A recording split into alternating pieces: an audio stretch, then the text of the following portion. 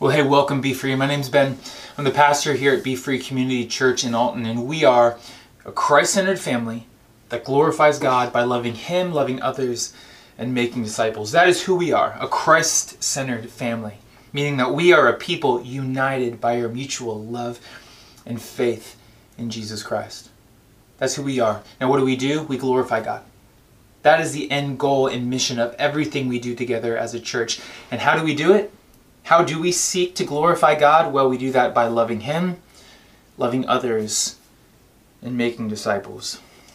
Right now at this time in our church, in the mornings, we're going through a series on the book of Acts. And we're calling a series Acts, the church and its mission, because that's what we're trying to find as we go through this book together. We are trying to gain a better understanding of what the church is and a better understanding of what we are called to do as Jesus' people. Who we are, what do we do?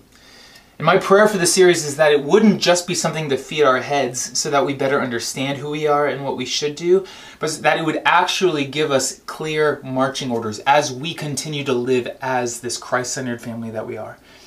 And clear marching orders as we continue to continue His mission into our communities and into the world. So we are, this is the 5th week in the book of Acts. So if you have your Bibles, go ahead and open them to Acts chapter 2, verses 22 to 41. Acts chapter 2, verses 22 through 41. That's where we are. And if you haven't been with us up to this point, let me just bring you up to speed. In Acts chapter 1, verse 8, Jesus says this to His disciples. He says, "But you will receive power when the Holy Spirit has come upon you. And you will be my witnesses." Remember that word. "In Jerusalem and in all Judea and Samaria and to the ends of the earth." He gives them that mission. He gives them His mission. He tells them to wait in Jerusalem, and then He ascends. He goes back into heaven. He takes the throne at the right hand of God the Father Almighty in heaven, where He is still today. And then last week, in Acts chapter 2, verses 1 through 21, we saw the Holy Spirit come.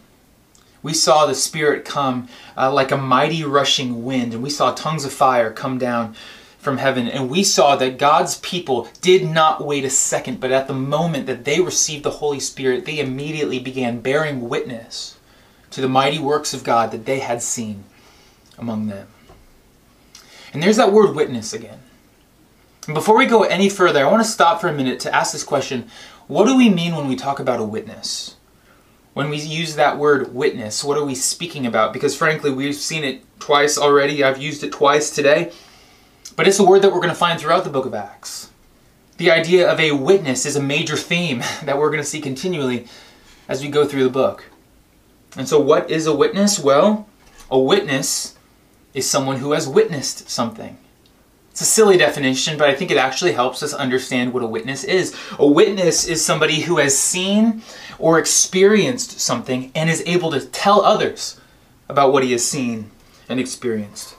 We might call a witness to stand in a courtroom so that that witness can give first-hand account of what actually happened. So when we ask the question, what is a witness? We might say that a witness is someone who has a story to tell. A witness is somebody who has a story to tell or who has news to bring.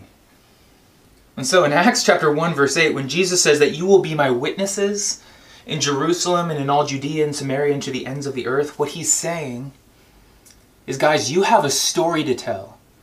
You have a story to tell in Jerusalem, a story to tell in Judea, in Samaria. You have a story to tell to the ends of the earth, and that story is my story. Be free.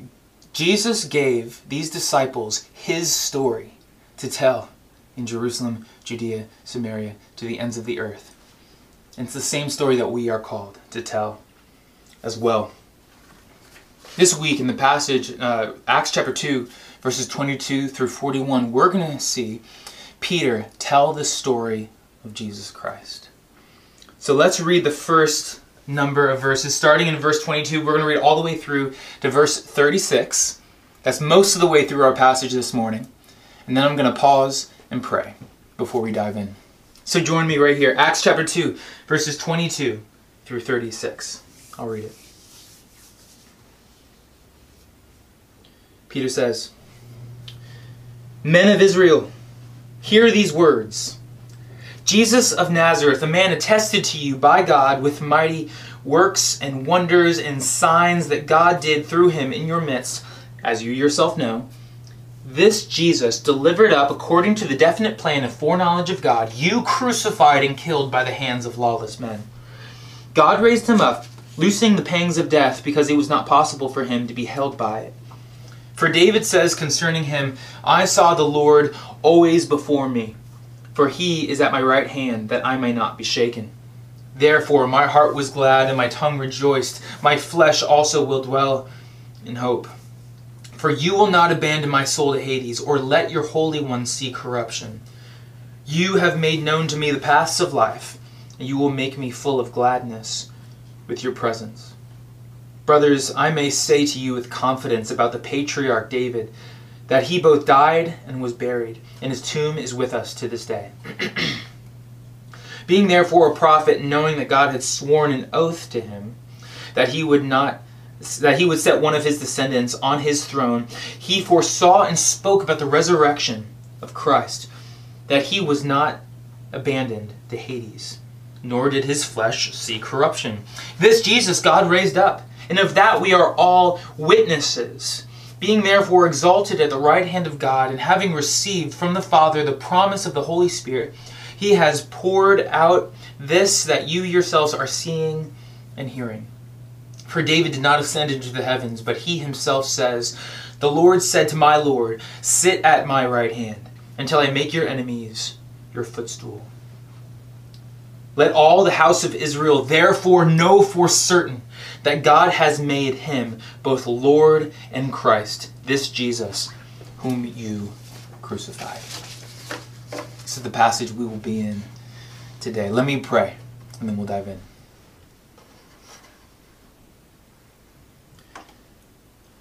Heavenly Father, we believe that these words are true. We believe that these words are inspired by you. That though they were written by the pen in the hand of Luke, you're the one who guided him. You're the one who gave him the words. You're the one that inspired this book. And so, Father, because we believe that, we believe it's worth the effort to labor and to long and to work, to understand what this passage is saying, not just so that we can know it, but Lord, so that we can believe it, so that we can obey it, and so that we can delight in the God that we meet in it. So, Father, please change us today. Show us what your word teaches, so that we can live in a manner that honors and glorifies you. Father, we ask you to do this in the name of Jesus Christ. Amen. Amen. So when you're reading the Bible, tell me if you do this. You're reading, you're tracking with what it's saying, everything's making sense to you, and all of a sudden you come to a comment, a passage that you don't quite understand. It confuses you, and you're not really sure how to figure out what it means. And so all of a sudden, even though you were understanding everything you were reading up to that point, that one thing you don't understand completely robs your attention. It steals all of your attention away from everything in the passage that does make sense, that you do understand. I confess that happens to me sometimes when I read the Bible, and it happened to me when I was reading this passage. Because in reality, the message that Peter is preaching here is very simple. It's very easy to understand and to follow. But as you're reading it, then you come to these passages about David. It's talking about how David died and how his tomb is there with them in Jerusalem, and how David never ascended into heaven. And Peter starts quoting these Old Testament psalms, and it's hard to track with or know what's going on. And while everything here about David is important, and we'll get to that a little later, everything here in this passage, it's David isn't the main point. The main point, rather, is the story that Peter's telling about Jesus Christ. Peter is witnessing to the story of Jesus Christ, and he's sharing Jesus' story in 5 parts. He talks about his ministry, his death, his resurrection, his ascension, and his sending of the Spirit. That's what we see in this passage. Peter tells about the ministry, death, resurrection, ascension, and the sending of the Spirit. So let me read a part of this passage again, starting in verse 22. And as we go, keep your eyes out for those 5 things. Here we go, verse 22. Peter says, "Men of Israel, hear these words. Jesus of Nazareth, a man attested to you by God with mighty works and wonders and signs that God did through him in your midst. As you yourselves know," he's talking about his ministry, "this Jesus delivered up according to the definite plan and foreknowledge of God, you crucified and killed by the hands of lawless men." He's talking about his death. God raised him up, loosing the pangs of death, because it was not possible for him to be held by it. He's talking about his resurrection. Jumping down to verse 33, "Being therefore exalted at the right hand of God," it's talking about his ascension, or we might say his glorification, "and having received from the Father the promise of the Holy Spirit, that you yourselves are seeing and hearing," the sending of the Spirit. Peter's telling the story of Jesus Christ, his ministry, death, resurrection, ascension, and the sending of the Spirit. Now, the story of Jesus is actually something that most people in the crowds knew, at least in part. Because just think about this for a minute. The people in this crowd, they had gathered from all over the known world, all the way from places like Rome to the northwest, and Mesopotamia to the southeast, all the way from Libya in Africa. They had traveled far, far distances to come and celebrate this feast called Pentecost. Now, it actually makes sense that if they were going to travel to Jerusalem for Passover 50 days before, and then also for Pentecost 50 days later, that they would just do it in one trip. Chances are, a lot of these pilgrims in Jerusalem had been there for quite a bit of time. A lot of these people might have actually been there when Jesus was still doing his ministry, at least the end of it, and then when Jesus died on the cross. So the people here, they knew the story, probably. They probably knew quite a bit about what had been going on. And it's because of that that Peter can say here in verse 22 about Jesus' ministry, "As you yourselves know." They know the story, at least in part. But Peter understood they didn't know the full story. They might know that Jesus did miracles. They might know that Jesus died. But they probably don't know what comes after that. Nor do they really know the full story of his miracles or the full story of what was going on with his death. And so in these passages, he's not just telling the story. Peter, he's unpacking the story. So let's go through these 5 parts of Jesus' story and let Peter unpack it for us. Join me, verse 22. First, his ministry. "Jesus of Nazareth, a man attested to you by God with mighty works and wonders and signs that God did through him in your midst, as you yourselves know." Peter is saying to them, guys, you yourself know about Jesus' miracles. You know about his signs and you know about his wonders. But the thing is, these signs and wonders and miracles, they weren't just magic tricks. He wasn't just doing this to impress you and to entertain you. These miracles, they had power and they had purpose. They had power and they had purpose. He's telling them here that the power for these miracles came directly from God, from Yahweh, the God that they worshipped. He says that right here. He says, God did these things through him in your midst. And not only did they have power, they had purpose. God did these miracles through Jesus for the purpose of endorsing Jesus' ministry. God helped Jesus perform these miracles so that they would believe that Jesus was who he said he was. Jesus was a man, verse 22, attested to you by God with mighty works. In other words, these miracles were meant to be signposts, pointing them to who Jesus really was, confirming the good news Jesus was speaking, demonstrating the kingdom he was bringing, revealing basically that he was the real deal. And so they might have marveled at the miracles and the wonders that Jesus was doing. But what Peter is telling them, that every time they saw Jesus perform a mighty miracle, they were seeing the hand of God at work. That's the first thing we see here.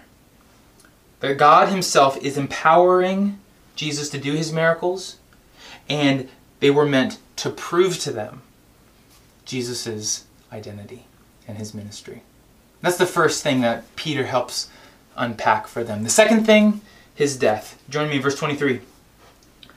He says, "This Jesus delivered up according to the definite plan and foreknowledge of God, you crucified and killed by the hands of lawless men."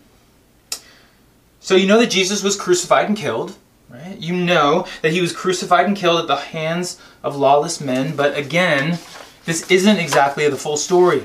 There is more going on here than you know. Because when Jesus died, he wasn't being defeated. When Jesus died, he wasn't being overpowered. Rather, when Jesus died, God was working out his plan. Jesus' death was, it says here, according to the definite plan and foreknowledge of God, verse 23. In fact, in Jesus' life, in his ministry, he actually told his disciples that this was going to happen. John 10:18, he says, "No one takes my life from me, but I lay it down of my own accord." The death of Jesus Christ on the cross, though terrible, though a tragedy, was according to God's plan. That's the thing that Peter is trying to explain to the crowds. The death of Jesus Christ was according to the plan of God. Now I learned a new word this week. This new word is a word that I've never heard before. It's probably not a word that you've ever used either. The word is a photomicrograph. A photomicrograph. It's a strange word, but it means exactly what it sounds like. Photography through a microscope. This is a photomicrograph of just a square centimeter, or maybe a square millimeter of a tapestry designed by the Italian artist Raphael in the 16th century. And when we look at it, it doesn't look like art. It just looks like a tangled mass of threads, and you can see some pattern to it, but it's not something that you'd really want to have on your wall. But then when you zoom out, you see the full picture. You zoom out and see that this little jumble of threads, this little mess, is just a little part that when put together with a bunch of other little messes, the result is beauty. The result is a masterpiece. Now I feel like when I face terrible things in my life, and crises and trials and true hardships in my life, I can only ever see them as if through a photomicrograph, through a microscope. I can only ever see the mess that's going on there. I can't really make sense of it. I can't really see the beauty of it. I scratch my head and wonder, God, how could you possibly use this for my good? How could you possibly have a good plan here? And the reality is, I might not ever get an answer to that question. But even in the midst of my confusion, this is where I have hope. This is where I can find some relief. It's the fact that God is the master artist. He's the one who's got the full perspective. And even though I might not be able to see exactly what God is doing, I can trust that the terrible things that happen in my life are securely in the hand of a loving and good Father. They are securely in the hands of the master weaver who is weaving my life and all of history together. I can find hope in the fact that even though the world is out of my control, it is not out of control because it is in the hands of God. I can find hope that He is working all things, even terrible things, together for the good of His people. Case in point, Jesus' death on the cross. Jesus' death on the cross, though it was God's plan, was a terrible thing. On the cross, man killed the Son of God. That's a tragedy. That is the worst tragedy that has happened in the history of the world. But even here, with the biggest tragedy in the history of the world, the master artist had a plan. It was, verse 23, according to the definite plan and foreknowledge of God. So number one, God was working through Jesus' ministry. Number two, God was orchestrating and planning Jesus' death. But now we see that God's work wasn't finished. Number three, the resurrection. Join me in verse 24. Peter continues, God raised him up, loosing the pangs of death, because it was not possible for him to be held by it. Jesus died, and then Jesus rose. You see, the crowds, they knew about Jesus' ministry, they knew about Jesus' death, but I wonder how many of them even knew about Jesus' resurrection. had even caught wind about the rumor of Jesus' resurrection. But here's Peter bearing witness to this resurrection, that this Jesus who died did not stay dead, but God, the one who orchestrated his death, is also the one who orchestrated and worked his resurrection. And in order to help this make sense to this Jewish crowd, what he does is he communicates to them that not only did Jesus rise again, but that this has always been the plan. That even King David knew that this was the plan. Join me in verse 24 here, and I think you'll see what I mean. 24, join me there. God raised him up, talking about Jesus, loosing the pangs of death, because it was not possible for him to be held by it. For David says concerning him, I saw the Lord always before me. He's quoting Psalm 16 here. For he is at my right hand, that I may not be shaken. Therefore my heart was glad, and my tongue rejoiced. My flesh also will dwell in hope. For you will not abandon my soul to Hades, or let your Holy One see corruption. You have made known to me the paths of life. You will make me full of gladness with your presence. Again, he's quoting Psalm 16 here. And now as he continues, Peter explains why he quoted Psalm 16. Continue with me, verse 29. Brothers, I may say to you with confidence about the patriarch David that he both died and was buried, and his tomb is with us to this day. Being therefore a prophet, knowing that God had sworn with an oath to him that he would set one of his descendants on his throne, he foresaw and spoke concerning the resurrection of Christ, that he was not abandoned to Hades, nor did his flesh see corruption. This Jesus God raised up, and of that we are all witnesses. Now this passage, it might seem strange to us and complicated to us, but let me break it down for you. Here's what Peter's saying. He's telling us that David wrote in Psalm 16, you will not abandon my soul to Hades, or let your Holy One see corruption. But at the same time, Peter is saying, then David died. David's soul did go to Hades, to the place of the dead. David's body did see corruption. So who exactly is David talking about here? Peter explains when David says that God won't let your Holy One see corruption, he's not ultimately speaking about himself. That David is ultimately speaking about someone else. And knowing that God had sworn with an oath to him that he would set one of his descendants on his throne, what Peter is explaining is that David was talking about one of his future descendants who would not see corruption. A future king who would reign forever, eternally. A future Messiah that God would raise from the dead. Peter is explaining to his Jewish audience that even King David, hundreds of years before, knew that this was going to happen to Jesus. That he was going to die and that he was going to rise again. That the Messiah, this anointed king, this Christ, would be raised again to eternal life eternally. What Peter is saying to his crowd, the crowd surrounding him there that day, on the day of Pentecost, is that the resurrection has always been the plan of God. And so the first thing he says to them is that God has worked through Jesus' ministry. Number two, that God is the one who planned Jesus' death. And now here, number three, that God raised him up.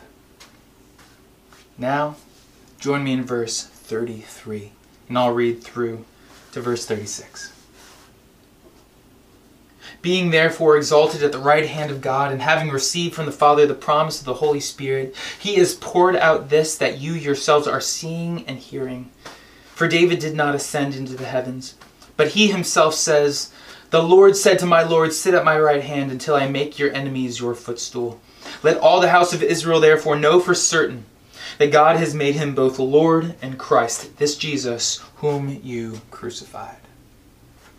So Jesus' ministry, then his death, then his resurrection.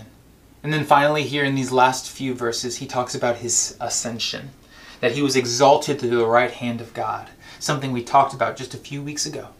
And then finally, that he received from the Father the promise of the Holy Spirit, and he has poured it out upon his people. 5 parts to the story of Jesus' life: ministry, death, resurrection, ascension, and the sending of the Spirit. What Peter is doing here is he is bearing witness, again, to the story of Jesus Christ. Ministry, death, resurrection, ascension, and the sending of the Spirit. And what he's doing is he's tying it into Jewish history, tying it into God's plan from ages and ages and ages ago. He's explaining to them everything that happened, that it was in the perfect plan and according to the power of God. And finally, he is concluding by saying, "Let the house of Israel therefore know for certain that God has made him both Lord and Christ, this Jesus whom you crucified." Peter here, he is bearing witness to the story of Jesus Christ. He is bearing witness to the story that's at the very heart of everything we believe as God's people. He is bearing witness to the story that we call the good news, the gospel, the story of the person and the work of Jesus Christ. It's a story where God works in powerfully, and it's a story through which God continues to work in his people, in the world, in history. And if you want an example of just one man where this story, the gospel, worked powerfully, look no further than the man who is telling this story here. Look no further than the man, Peter. Because Peter believed who Jesus was. He actually declared among the disciples that Jesus was the Christ. And he was zealous. Later on in Peter's life, he was ready to die with Jesus. We see that in Luke chapter 22. But then when things went downhill for Jesus, when Jesus was arrested and brought before the tribunal to be tried before his crucified, his faith wavered. And at the end of Luke chapter 22, Peter, this man preaching here, he denied Jesus 3 times. But then Peter witnessed Jesus' resurrection. He witnessed Jesus' resurrection, seeing clearly with his own eyes that the death of Jesus was no mistake. That the death of Jesus was according to the plan of God. That God vindicated Jesus Christ's life by raising him back up from the dead, ascending, bringing him back up into heaven, and then sending the Spirit. And Peter understood that everything he believed about Jesus was indeed true. And so now he boldly bears witness to the gospel. And he will continue to do so until his death. Peter was changed by believing the good news of Jesus Christ. And he is not the only one. Let's continue and read the rest of this passage now. Verse 37. Now when they heard this, they were cut to the heart and said to Peter and the rest of the apostles, "Brothers, what shall we do?" And Peter said to them, "Repent and be baptized, every one of you, in the name of Jesus Christ for the forgiveness of sins, and you will receive the gift of the Holy Spirit. For the promise is for you and for your children, and for all who are far off, everyone whom the Lord our God calls to himself." And with many other words, he, that's Peter, bore witness and continued to exhort them, saying, "Save yourselves from this crooked generation." So those who received his word and were baptized, for those who received his word were baptized, and there was added that day about 3,000 souls. The gospel is the story of the person and work of Jesus Christ. How despite our sin, despite our brokenness, despite our rebellion, God loved us. He loved us and sent his Son to bear the punishment that we deserve for our sins in our place, dying as our substitute and then raising victorious over the grave. That anyone, anywhere who repents, that means turns from their sin and then turns and puts their faith and their trust in him and what he did on the cross in their place, will be forgiven for their sin, will be forgiven for their rebellion, and will be united with him in his resurrection life. If you're a follower of Jesus Christ, this is a story that you have believed. This is a story that you have already been transformed by. And be free, this is a story that you now are called to go into the world bearing witness to. to tell this story, the story of the person and the work of Jesus Christ, to your coworkers, to your kids, to your family that doesn't know him, to your neighbors. To go desperately and urgently into places where people don't know him in order to share this message with them, to offer them the hope and the life and the joy that you have found in Jesus Christ. But if you're not a follower of Christ, if you've never come to a point where you have surrendered your life to him, trusted in him, I want to encourage you to continue to wrestle with this. Is Jesus who he says he is? Or rather here, according to this passage, is Jesus who Peter says he is?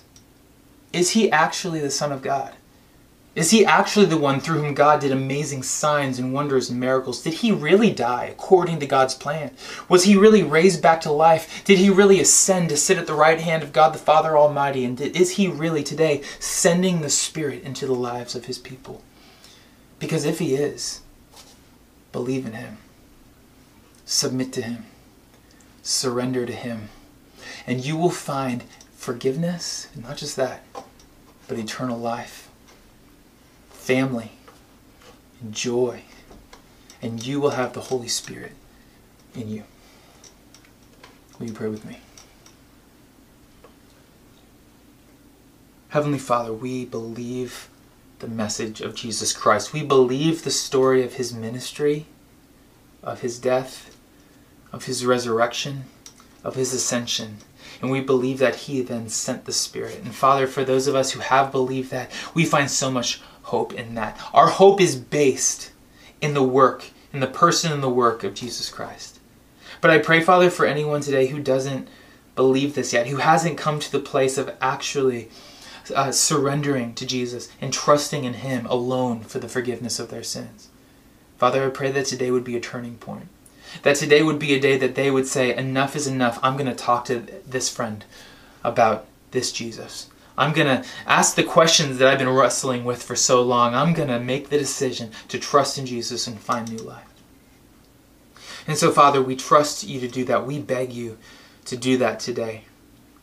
And we worship you and glorify you in the name of Jesus Christ. Amen.